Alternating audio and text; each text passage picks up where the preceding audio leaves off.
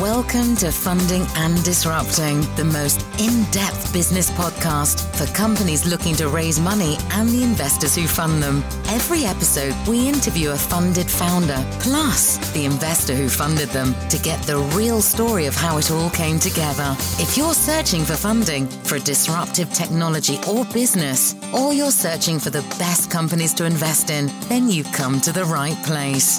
This episode of Funding and Disrupting is brought to you by Aura Collective, a leading tech PR and marketing firm. Let's get funding and disrupting.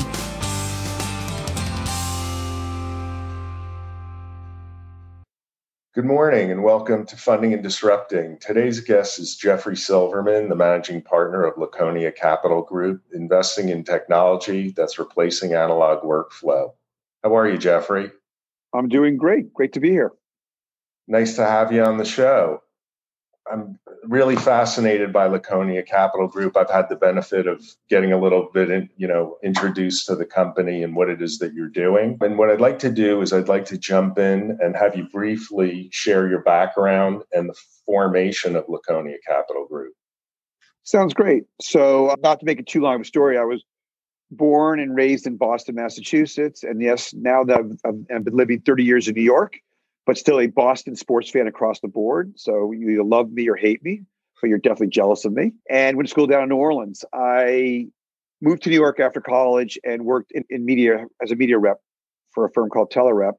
And it was my first introduction into basic technology, but I really loved media.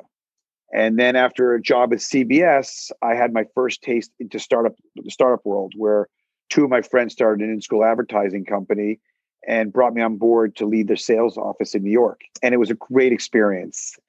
And after a few years, I left that company and I went to another startup called DoubleClick. And that was in 1996. There was maybe 30, 40 employees. It was Web 1.0. And it really took me from media into technology and understanding how ads are being served. And I spent 5 years at DoubleClick. We went public. We went from, as I said, 40 or 50 employees to 3,000 employees around the world. It was an overwhelming experience and a tremendous experience. And then I left DoubleClick after we sold the media division, and I took over an early stage technology company based out in San Diego and raised venture dollars for that and high net dollars. And we ran that for about 7 years. And during those last 2 or 3 years of the company, I started doing some basic angel investing. And what I mean by that was I was writing $25,000 checks to friends of mine who had left DoubleClick and were starting their own businesses. There was no due diligence done. There was nothing. It was just what we like to say, a spray and pray type of investing, which is really, really stupid. But what I really enjoyed about it was working with founders. And so when I stepped down from that company, I needed to take a year off to catch my breath and decide what I was going to do next. So I started doing more angel investing, and I joined an angel group, the New York Angels. And it's where I met my business partner and best friend, David Arcara. And we slowly started to do some investments together, and friends of ours outside of the angel ecosystem started saying, hey, can we join you in some of these deals? And over the next 2 to 3 years, we made about 25 investments, maybe 25 to 30 investments. And the group came to us in 2014 and said, we'd love to back you in your first fund. We hadn't even thought of doing a fund. So David and I sat down and we really scoped out what we wanted to invest in, what stage, what we wanted to really be ourselves, get out of it. And in 2014, we launched Laconia Capital Group with our first fund. And as you said earlier in the introduction, we're B2B focused. We had pre-COVID, we focused just on the Northeast. Obviously, with COVID, boundaries have become irrelevant as we all are doing work from home. And we lead or co-lead deals in the seed stage, and we do participate in the A. And we are now currently raising for our third fund, and I've never been more professionally happy in my entire life. Terrific. Well, it's great to hear. So what exactly is it about tech founders and supporting the next generation of tech companies excites you so much that you're willing to devote the majority of your time? Great question. First of all, the founders can be anywhere from 24 to, let's say, 38 years old, 40 years old. Their energy, their vision, their passion is contagious. So just to be in a room with somebody or founders who are just so driven and see opportunity around every corner is infectious. The other thing is to continue to learn. I love learning. I'm a better learner now than when I was in college, which I barely graduated. And it's so funny, but I just love sitting in a room and learning about something. So we're now learning about no code and soft code, getting into understanding crypto in a really big way, not just Bitcoin, but everything below it. And so to sit down with these people and have them teach you and have you be able to also provide a perspective of 30 to 40 years of, work experience to them is a really nice blend. It also helps with parenting that, my kids are 24, 21, and 18. So for me to be able to be like, oh, I was on TikTok 9 months before you guys were, keeps them in check. Well, I share a lot of your thoughts, especially about learning, and I think that's one of the reasons why I appreciate speaking with you so much. Is we have a lot in common in those regards. So let me ask you, how easy or difficult is it to find companies worthy of joining Laconia's portfolio? Deal flow is great, but we are a different type of VC firm, and every VC firm says that. So the VCs who are listening, we all say the same thing. We do about 4 to 6 deals a year. We are really commit ourselves to these companies. We look like we want to be building, we have been building lifelong relationships with the founders. So even if they don't succeed the first time, we expect to build a really long-term relationship with them, that we want to be there for their next try or their next try. If you think about the odds, Ted Williams batted .406. He was the best hitter in baseball. That meant that he got out 6 out of the 10 times he went to the plate. So we might identify a founder that's amazing, and for one reason or another, that company might not work out. But it doesn't mean that that founder is not a true entrepreneur who's going to be successful over the course of their lifetime. So we're looking for people who really want to work with us, who are willing to lean in, who don't get defensive when they're challenged, who love to be a collaborative with investors. We know it's their company, we know it's their business, that we cannot tell them what to do, which we're fine with. But we want them to leverage us as the best they can. And so to find someone who checks all those boxes, that has that certain type of DNA, who also is in a sector that we feel we can help. We're not going to go into medical equipment or life sciences. We can't help in that space. So it does take time. But once you find that person, there's not a better feeling. Well, that's very helpful. And that leads me to my next question. Every investment firm has their investment parameters, usually financial, which are very clear cut. But talk to me about Laconia Capital. What type of guidelines does Laconia have that may not be quite as clearly defined, such as the makeup of the founding team or company philosophy, diversity, et cetera? Yeah, it's so funny. So one of my partners in crime, Jerry Karlova, is much more analytical than I am. And I'm much more instinctive. So we'll meet somebody and I'll be like, I really like this person or this team. And Jerry's question to me is like, tell me why. And I'm like, I can't. And she's like, that doesn't work for me. I'm like, I know, but I just can't tell you what it is. I just have a sense. And then we'll go through the due diligence process and we'll start to see was my gut right? Were they right? Are they a great team? And then she'll get to do her magic of due diligence to prove, is Jeff completely crazy or was Jeff's instinct right? And David Arcara walks in both worlds with us. I would say to you that we are really focused on founders who want to build a business, not build their brand. They're not going to be in Techstar stage, or they're not going to be on a stage at some conference trying to build their brand. They're really there to build a business. And what's come out of that, actually, I'm probably jumping around a little bit, so I apologize. But we realize that our founders do not have a peer group because they're so busy building their business, being a leader, hiring, meeting with clients, that they need a peer group.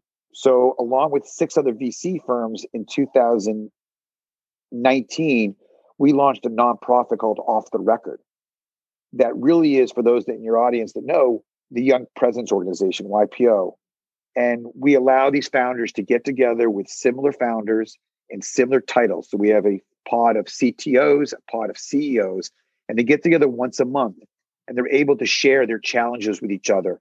because no matter how much they can lean on us or their other investors, to be in a room with other founders going through the similar challenges you are as a COO or as a CTO is very, very powerful.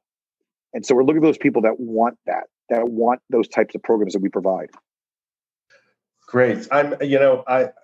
I hear this quite often, but I just want to touch on this a little bit more because, a lot of founders, they're looking for money. They're looking to, to partner with people. But the importance of being able to work together. So in other words, you feel like you not only are putting money in, but you actually want to be part of the deal in some sense. You want to have that sense that you're going for the ride, you're getting that excitement. And that's important because, I sit through a lot of pitch presentations, and I think that personal element very often is lost or overlooked because they're more just focused on capital more than building that relationship. So you would say that relationship aspect is probably equally as important, or maybe even more important. Probably more important for us. This is like a marriage. As I said, we do a number of deals a year. We're not doing 50 deals. We're not doing a spray and pray approach. And there's nothing wrong with those. Work for some people, but we really develop strong relationships, and we want to work alongside our founders to help them any ways we can. The 3 areas that we focus in on operational execution. Our view is there's no such thing as a new idea. It's all about execution. So how do we ensure that they execute as precisely as possible? The second area we focus in is sales acceleration. You could have the greatest technology in the world, but if there's no revenue running through it, then what good is it? So helping them with their sales pipeline, helping them fill their sales funnel and move down to the thing, how to support their customers, their pricing, all that we love working with them on and understanding it. And then the third bucket is capital strategy, making sure that they're not raising too much or too little money. Too many times we've seen companies raise too much money and the bar gets set so high that they're bound to fail, which is terrible because this could be a company that's having double or triple growth. But the money they've raised, that's not going to be good enough for the expectations of the investors. Or they haven't raised enough money and all of a sudden they're scrambling and they've got to start, as they're starting to get some tailwind, they got to start cutting back. Again, not a great situation. Right. But yes, relationships are really, really important. And we've been really blessed to have some very close relationships. I'll give you a perfect example of what I mean. We had a founder who did an acqui-hire sale of his company after a couple of pivots, and the company was challenged with some government regulations. I'm not even getting the details. And he pretty much had to shut the company and sell the company around Thanksgiving. He was very depressed. And I call him up and I'm like, well, you headed back to San Diego to be with your family. And he said, I'm just staying in New York. I just can't. I'm just numb. I'm really just numb. And I said, you're going to go to Grand Central. You're going to meet at the information booth. My kids are coming to our house in Connecticut by train on Thursday, Thanksgiving morning. You're going to meet them and you're coming up for 4 days and spending Thanksgiving with us. He's like, I lost your fund money. I was like, you struck out the first time at bat. You're going to have a second and third time at bat. And the odds of you succeeding are be great. And at the end of the day, you're a friend first. He came up. We had a great 3 or 4 days with our family. I think you probably saw too much of my family. But it was amazing. But that's the relationship I want. This past weekend, another founder who sold his company to Microsoft was up in an area and texted me and said, can I come by with my girlfriend and grab breakfast with you? I was like, love to have you. He sold his company a year and a half ago. Stop by. We spent Sunday late morning together. Those are the deep relationships we want. Our goal is to forge with our founders. Yeah, those are great examples and illustrating the importance, and I appreciate that. I'm sure the audience will loves to hear that so that they can see a different aspect. And that I'd like to use that as a transition to kind of talk about, presenting companies that are presenting. So in your experience, what would you say are 3 of the most common mistakes that tech companies commit when presenting their project? So it depends what stage they're at. I think the most common error people make, and I'll use this as a dating analogy, is they come in and they try to sell you too much too quickly. If you go on a first date with somebody, you don't tell them your entire life history, how you have a terrible relationship with your sister, your mother's crazy and you did this when you were 4 years old or 7 years old. It's like, your really purpose of the purpose of the first pitch of the first date is to leave there and say, really nice person, love to go on a second date with them. Right. That's the purpose of a first pitch. Come in, show me that you're nice, show me that you got a really interesting product, and show me that you're knowledgeable. I'm going to go through due diligence. I'm going to dig into it all, but don't give a porterhouse steak to a newborn child. They'll choke on it. And that's probably the most common mistake people make. They try to throw too much at you. Right. And they try to close you on the first date. How about a few other ones? What else would you say is you see very often? They get very hung up on the team slide. They spend 5 minutes telling you how great their team is. And unless you've got Elon Musk or somebody that everybody knows, you don't need to sell me on your team. There's no one there like, oh my God, you have John Smith. You have Julie so-and-so. I don't know them. Now, during due diligence, I'm going to get to know them. So it's more of like, I'm there to focus on you and your team, on you and your founders. I'm going to assume you've hired great people. And through due diligence, I'm going to meet them most likely. But don't spend 5 to 10 minutes on a pitch about that. And then the third thing is they haven't, two more things I'll give you. One, they haven't sized, the total addressable market hasn't been sized properly. They'll give you a big number of 3 billion and you start to say, okay. How do you feel about that? That's a good point, because I see that very often where they'll even start with the addressable market and they'll talk about, if we only get 0.1%, we're going to make $1 trillion. Just talk to me about that, because I think that is something that the audience, especially people who are pitching for money, they need to hear this and need to hear it often. So I'm going to let you say it. I'm going to let you say it. So know what the addressable market is. And what I mean by that is you're telling me it's a $3 billion addressable market and you're selling software. And I say, what percentage of that addressable market is hardware? And you say 40%. Well, now you're down to 60% of that addressable market. If I then tell you, what is your focus of your target audience? Is it Fortune 500 companies? Is it SMBs? And you tell me it's Fortune 500s. And now I'm taking another 35 or 40% of that addressable market. That's not a $3 billion addressable market. So go in and truly know what the addressable market is. Now, you might expand your business down the road, and I get that, and say we're starting with enterprise, we're going to go with that. But there's so much in there that's really not addressable for you. So pull it out. That's the how impressed are you by that aspect of the pitch, the addressable market, in relation to the whole presentation? I think it tells me if they're detailed oriented or if it's fluff. Have they really dug in? I think what founders have to understand is the way they go through pitching us and the way they go through due diligence is how we have the only really opportunity we have is how they're going to operate their business. Are they buttoned up to the due diligence? Do they have the documents prepared? Do they communicate well? If they are doing that, then how are they running their business? Are they able to develop relationships? If they aren't able to go through due diligence and be buttoned up or professional, then I got concerns of how they're going to run their business. And I'm not minimizing how hard it is to raise money and run a business. It's impossible. Both are full-time jobs. But it's also you're auditioning for us. All right. Well, let's jump into Marpipe. Marpipe is a company that you led the funding round, and the founder and CEO is Dan Patello. Talk to me. Let us know how you got introduced to them. Great. So we have a paid internship program. I made sure I used the word paid internship program. And so we bring on board twice a year 2 college students, sometimes MBAs, and they act as associates, in residence with us.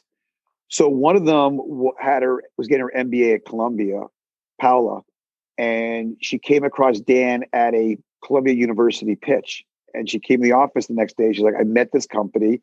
It's in ad tech or MarTech. I know it's your background. I really liked him. You guys should look at it. So Dan came into our office and I immediately loved him. Young, spirited, enthusiastic. It was just great guy. And we started to get into his business. And we actually, in our offices, there's whiteboards everywhere. I'm a very big visual learner. So we're whiteboarding what his pricing model is, what his go-to-market strategy is. We're asking all these questions. And what I loved about Dan out of the gate was Dan was never getting defensive. He was leaning in. And you're going to hear me say that a lot through this podcast. And he wanted to learn. And he was like, that's a really good point. And he wasn't stubborn, like, nope, that's my go-to-market strategy. You don't know anything. And we ended up getting to a point with Dan that it was too early. So we passed. But we made some introductions for him. Did you spend much time with, you'd mentioned that you spent time with him whiteboarding and so on and so forth, but did you spend a lot of time with him and other team members, or initially just him? Just him. Okay. Because it was early. So it was just Dan and my team. And so after 2 or 3 meetings, we said, really like you. I'm still not convinced it's a product. I think it might be a feature, which pissed him off so much, which was so funny. And you're too early for us. What Dan was great, and this is a huge takeaway for other founders listening to this, is just because someone says no doesn't mean they're saying no forever. So our last 2 investments, we've said no twice to both founders, Dan being one of them. So we said no. What Dan was great at doing is keeping us informed of how his business was developing, how it was growing. He reached out with questions. Jeff, you talked about this, DSPs. What are you thinking about that?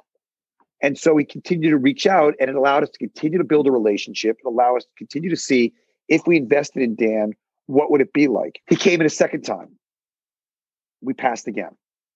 And so what actually was the defining moment that swayed Laconia to pull the trigger and say, all right, we're ready to go? He sent me an update, and the revenue had grown substantially into the area we like. We like companies that are doing about $25,000 to $75,000 a month of recurring revenue. Okay. So it was like, he sent me this update. I'm like, whoa, huh. So I called him up, like, do you want to come in and give me and my partners an update? He's like, okay. So he came in, he gave an update on the couch. He leaves. They turned to me like, why are we not doing this deal? And by that point, this is on a Thursday. And he said, listen, I'm pretty much done with the raise. I've got like $200,000 left that's going to be committed next week, and we're closing this up.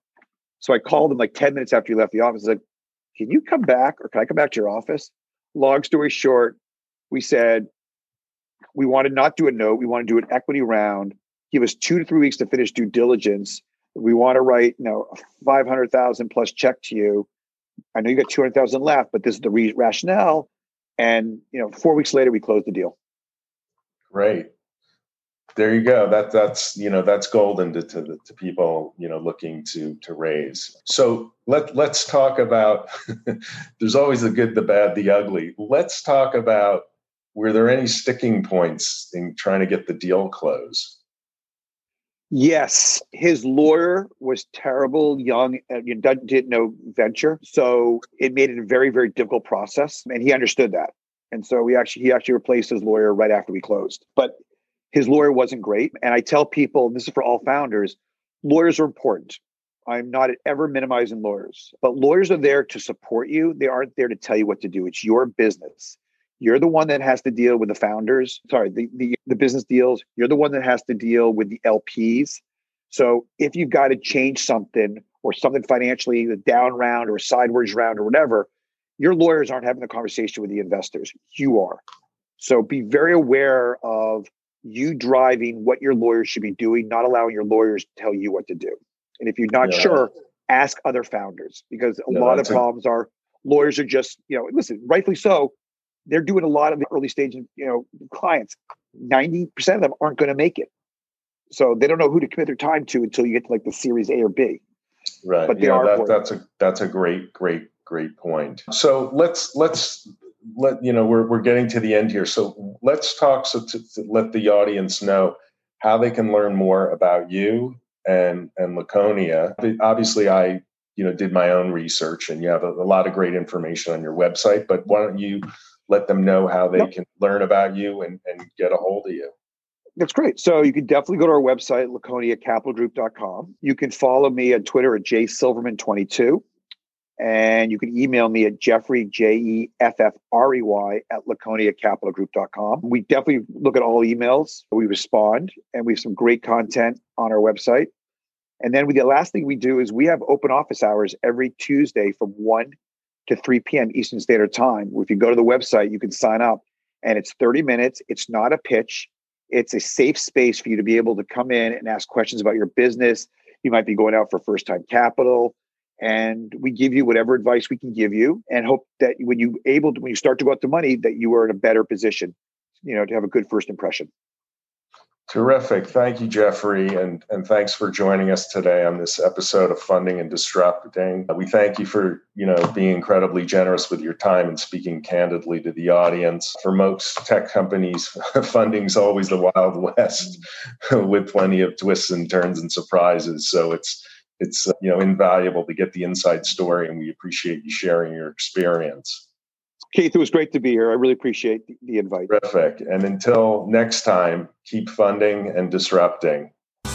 Thank you for joining us on this episode of Funding and Disrupting. Don't forget to visit our sponsor, Auraco.com, to learn more about working directly with Aura Collective's exclusive technology PR team. They'll help you craft your message, get noticed in the press, and help you get your venture to the funding finish line. Again, you can visit them at www.auraco.com. Keep funding and keep disrupting.